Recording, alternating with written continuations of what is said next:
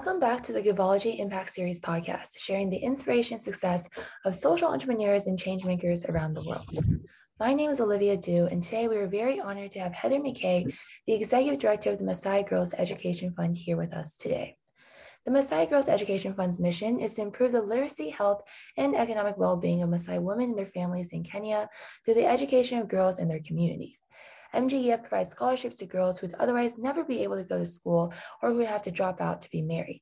Every scholarship is continuous until each student has the knowledge and skills to enter the workforce in Kenya. Their community education program addresses the social customs and cultural beliefs that prevent girls from getting an education. Welcome to Givology, Heather. How are you today? I'm good. How are you doing? I'm doing great too. We can get started. Can you begin by introducing how your organization got started and what is your mission? In August of 1999, our founder, MGF's founder, Barbara Lee Shaw, went to Kenya to do a photography project to document the Maasai culture. During this week-long project, she met two little girls who would be the inspiration of Maasai Girls Education Fund. The first little girl was Nantanine, who stole her heart when she kind of kept peeking her head around her mother's skirt, looking at her, and then eventually came running up to her and did the usual Maasai bow of the head, which Maasai children do to adults. And when they do this, you touch the top of their head. It's a sign of respect. And the Maasai culture does this all through their adulthood life too. They always will bow their head to their elders to be touched on the top of the head. After Barbara touched Nantanine's head, she ran away and smiled, and she just kind of captured Barbara's heart. As Barbara continued her week-long photo shoot, she realized the fate of Nantanine, which was that she would probably never learn to read or write, and she would be circumcised at the age of 12 or 13 and married off to a man her father chooses. She would then have many children and would live a life of,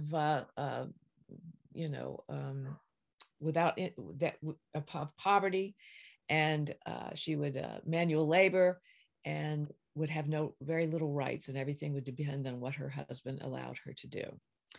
So Barbara decided to ask the Nantanine's family if she could sponsor her education. And her best friend was traveling with her on this photo shoot, and she wanted to also sponsor a little girl named Sampaio, who she had met on her journey. So both families agreed, and both Nantanine and Sampaio were the first girls in their families to go to school, to primary school. When Barbara came to the US, she asked several friends, and they also became interested in sponsoring children, and she decided to go ahead and start the Maasai Girls Education Fund, and became in 2000 a 503c nonprofit.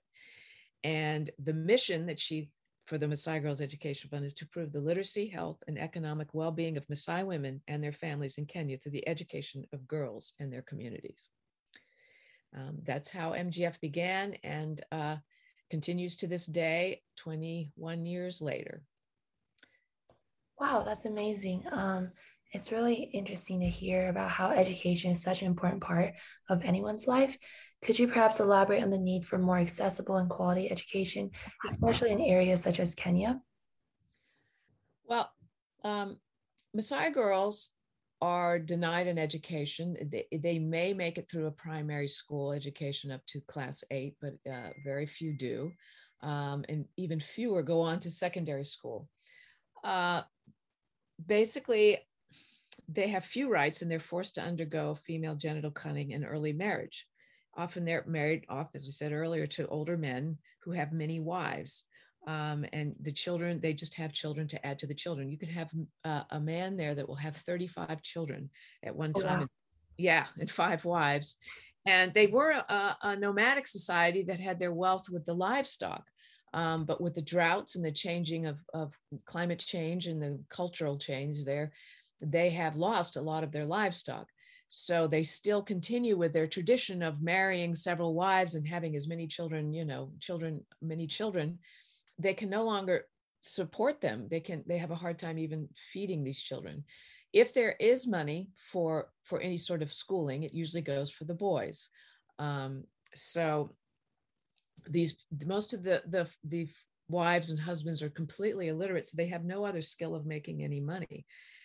So the girls are married off as the dowry, because that is their value to the family, is the dowry that they will receive of, maybe a few cows or a few goats.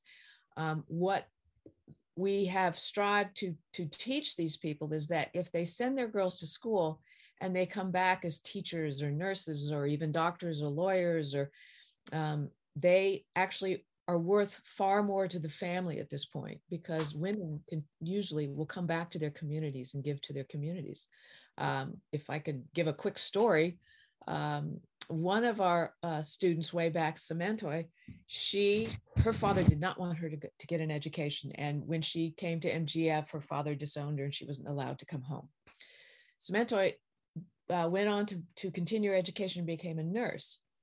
And she came back to her village, and her first thing that she did was buy her father a big easy chair, which her father proudly sat in outside of his hut, and this became a huge status in his village, that he had this easy chair. And he learned that, oh my gosh, look how much she is now. She's coming back and she's supporting the family. She's helping to rebuild the house. She's got me this easy chair that has made me, such high status in my village. And he went on to tell his sons that he wanted them and to definitely educate all of his girls, because they are much more value than a few cows. So this is kind of our, what we look at to see how it can change so many lives, to educate boys and girls. But the girls are the ones that are mostly denied an education over there. That's amazing. Yeah. I saw on your website, it says that you have 3 main ways that you benefit the Maasai community, and that is the scholarship program and capacity building. Could you go in depth about where these programs take place and how they function to benefit the community? Well, we started, as I said, as a scholarship program where we sent girls to boarding schools in the local area. These kids are basically, we have a huge net. Well, the staff is Kenyan, is Maasai, and we are very much involved with many of the chiefs in the area, the pastors, the school teachers, and such. And we have board members. Well, let me back up for a second. We are in the Kajiado County of Kenya, which is about the size of New Jersey, and it has 7 divisions. And in each division, we have 2 board members. We have the original board members, which were older. Most of them were educators, school teachers, Maasai women. And then 2 years ago, we were able to add actually alumni to each division. So now we have 2 board members per division, and one is an alumni of MGF, and the other is a teacher. And they are the ones that are the chiefs and the pastors and the teachers and various people in the areas and the divisions will come to with a child that they've seen is being denied an education due to poverty or is being threatened to be married off. And these board members bring them to our office and have them fill out an application. And as soon as we can, then our staff will go out and check to make sure that all that they say is true and such. And then when we are able to, when we have a sponsor, we put them to school. And then once you are accepted in MGF, we stay with them all the way through post-secondary school or vocational school, whichever they choose to do. We have had a doctor, and we have 2 more girls that are studying to be doctors. We've had a lawyer that graduated 2 years ago, and we have lots of teachers and nurses, and all these kids or women are going back to their communities and staying with MGF and being a part of MGF and contributing and talking to their younger MGF sisters and helping them navigate through the difficulties, because they completely understand what these girls are going through because they've lived it. This is their community. Later, Barbara decided in 2010 that she needed to reach the only way to change the tradition was the change had to come within the Maasai community. So she decided to start workshops that would go to primary schools and talk to they would separate the girls and the boys so that they felt, at ease and could speak as they felt, and talk to them about the barriers that keep girls from getting an education, such as the cultural practices of female genital cutting or forced marriages and early pregnancies and health. And this continued this cycle of poverty. And they also talked about how to improve and support education for girls. Then they realized that they probably should go to the elders and talk to them too in the same villages, because if they're teaching the younger generation, the older generation needed to also understand the benefits of educating their daughters. So we started the LSWs in the same area with the elders. And that is really very interesting, because we separate the women and the men. They talk, and then they come together, the women and the men, and talk about the various problems and issues that they're having. And that's where you really learn how things are changing. And an example is that a lot of the Maasai used to be all rural. Now some of them are in areas that have become urbanized. And so they're approaching a whole different problem that they're not used to, which is having their culture in an urban society. So we kind of have had to change some of our stuff some of our teachings, not to just deal with the urban, the people out in the Maasai land, but also who are dealing with a whole new situation of having kids in an urban setting. An example is that the Maasai, once a girl has reached and had her period, the fathers are not really expected to be seen speaking to them very long, or it implies that something else is going on. So, and also the mothers, that they've decided they're adults and they no longer should advise them on things. And this is kids that are 13, 14 years old. And they're realizing that in the urban setting, these kids are kind of flailing, they're getting involved in drugs, or they're getting involved in prostitution because they don't have the guidance. So we have to kind of address this issue and say, you have to help these kids, they're, in this new world. So that's what that does. And then we have a women's business, which takes 30 women, has a 3-day training on how to open a business, and then we put them into groups, 6 groups of 5.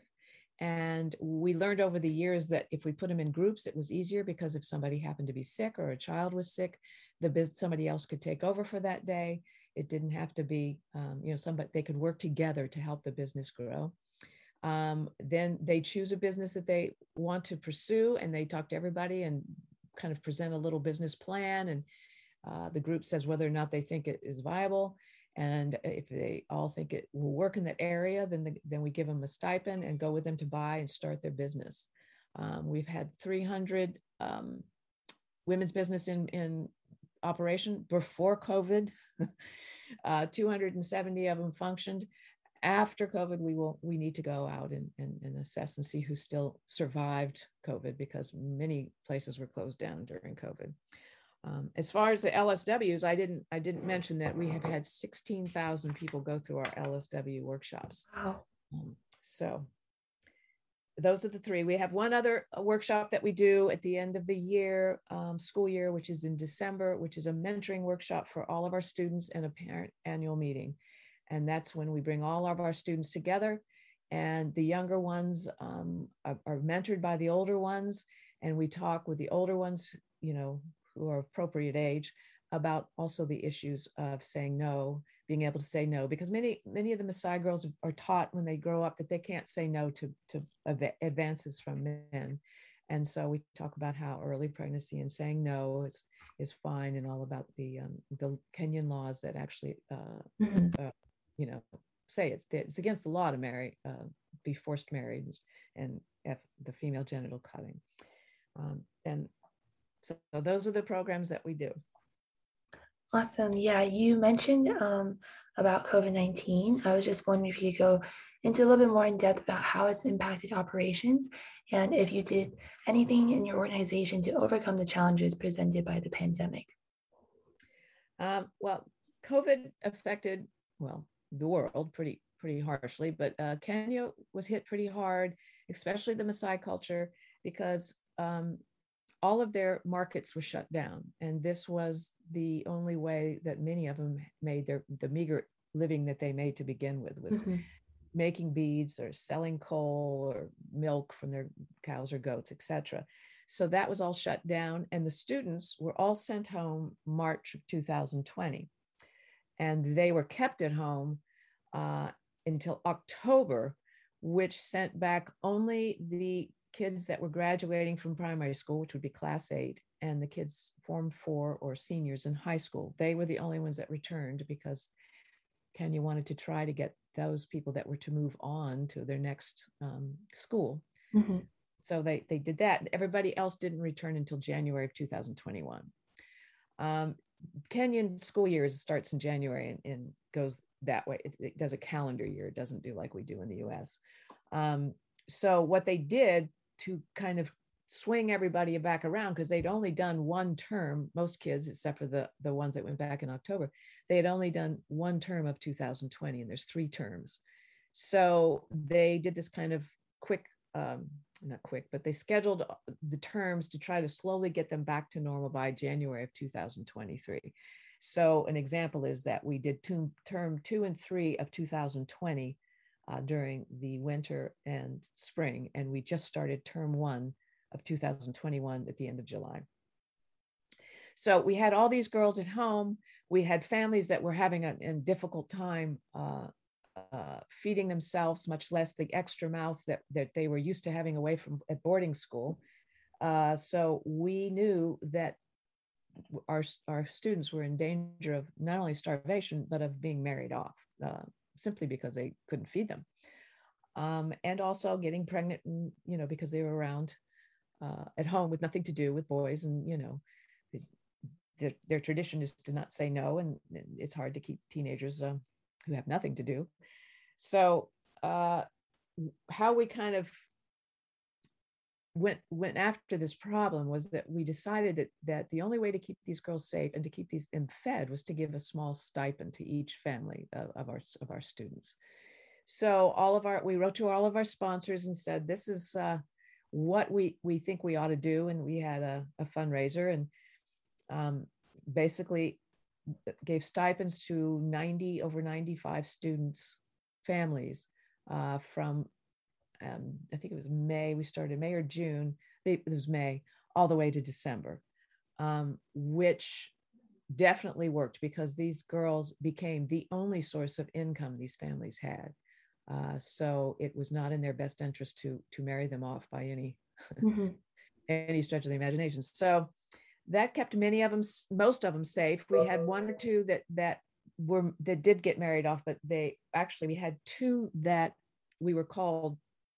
Lucy, who's our managing director in Kenya, were called and said they think they're being married off. One of them had been married off, and so Lucy and the staff there was a travel ban, but you could go a certain amount of distance for a few hours, and so they went directly to her house and found out that it was true that they had married her off, and they contacted the local chief, and it's illegal to do this. So we were able to help her get out of that marriage and go back to school.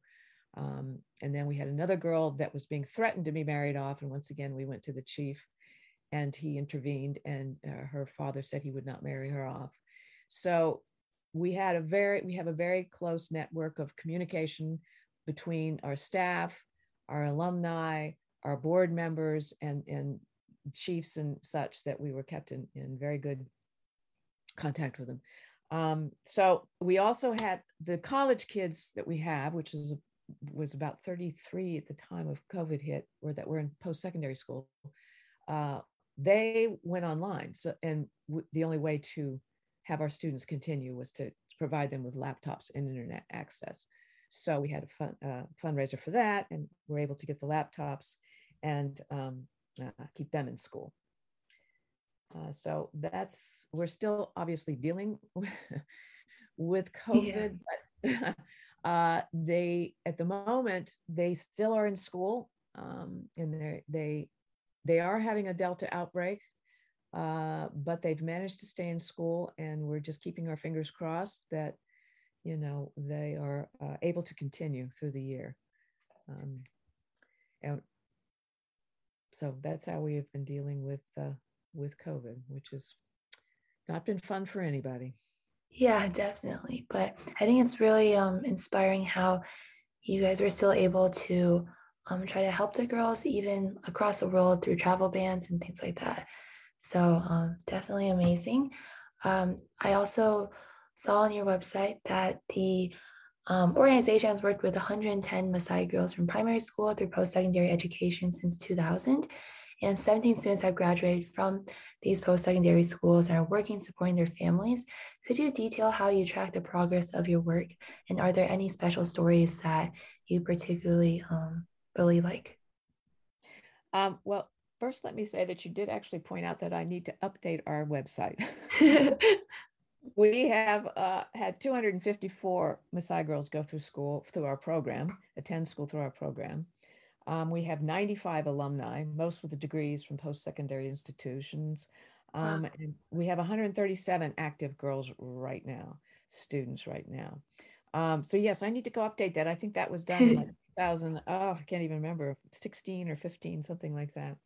But how we monitor them is that we're in constant contact with their schools and with them to keep track of their grades. They come to us with any of their problems. They know that they can come to us with any of their issues. And the reason they know this is because, all of our staff, and because of the alumni and the older girls, they know they can talk to them about anything because these kids have been through this. They themselves know the culture, they know the traditions, and they know they don't have to feel like they're talking to somebody who judge them in any way. So we keep on top of their grades. We know all the schools, we know all the teachers. The alumni keep in touch with their neighbors the people that are in their district that they know that go to MGF. And the staff is constantly going and visiting homes, visiting parents, keeping up to date with grades, etc. As I said, the alumni are very active, which helps us see who has once they've graduated, how many of them are working, how many of them getting jobs. Of course, during COVID, this has changed a bit because the jobs are not doing great. So we have a lot of kids that have graduated during this period who are unable to get work because there is no work right now. Nobody's hiring. But a good example is that we have a lot of school teachers, a lot of nurses, but the school teachers, even though school was out, the government paid their salaries. So, and often our MGF alumni were the only people working in their entire families. So this money helped them survive. And it's just another reason for education is that these girls came to the rescue of their families and were supporting their entire families. And at the mentoring workshop, we learn of everything that's going on with them because we have little groups of talk where they can talk and even they can. We have a lot of the alumni come back, like last year. The last year I was able to go, which wasn't this year, but the prior year. We have Dr. Gloria, as they call her, our doctor, and she was able to answer any sort of health questions that the girls had. We have Nancy, who's a lawyer now, and she was able to talk to them about their legal rights. And so we had the nurses come and talk to various things about hygiene. And these kids also know that they can talk to any of these girls. We have a couple of business girls that have majored in business. So our younger girls can go and talk to them and say, hey, what did it entail to become, get a degree in business? Or what did it entail to become a doctor? And they kind of learn the passion that they may have. They talk to these girls and think about whether or not what they have to be strong at, what they need to work at, and these kind of things. So That's great. Yeah, it seems like the organization has this community that continuously helps each other out and comes back to each other. Do you have any plans for the future that you could share? Well, we're continuing with our program, our scholarship program. Every year we try to add at least one person from each division, and then often we get rescues that we have to work fast at and get them out of the situations that they're in. We will continue to go back doing the life skills workshop, the LSWs, which at the time we were not allowed to do them because we weren't allowed to. The school was closed, first of all, and second of all, they aren't allowed to gather in groups like this. So we plan to get back at working to get a grant to start our LSWs, or life skills workshop, back up. The next thing we need to do is we need to go out, and we started to do this right before right before Delta hit. We had the little period in like May and June, which looked promising. So some of our staff ventured out to start talking to the women's business to see who survived, and to see if we can get them, help them get back on their feet if they are having a hard time. And so all of this we will return to once we are able to get together in groups and travel and do all the things post-COVID. But the scholarship continues during COVID. Great. Yeah. I guess my last question for today is, how can listeners get involved to help the Maasai Girls Education Fund? Well, one thing you can do is sponsor a girl, which is for post-primary and secondary girls is $1,200 a year, which you can, or $100 a month. This provides everything that she needs. It's all inclusive: boarding school, supplies, any sort of medical issues she may have. The other thing you could do is support a workshop. You could spread the word about MGF, Maasai Girls Education Fund, or you can advocate for girls' education, which, regardless of if that is directly beneficial to us, it is the mission, which is to educate girls throughout the world, especially those that are denied an education. Definitely, yeah. I speak for all the listeners and everyone from Givology when I say that we're really inspired by your mission and everything that you've done for these girls in Kenya. And yeah, we encourage all of our listeners to definitely check out the website. If you can, help donate or help with the fundraisers that they have. And yeah, thank you, Heather, so much for coming today and for speaking to us about your experience and your stories. Thank you very much for having me. It was a pleasure.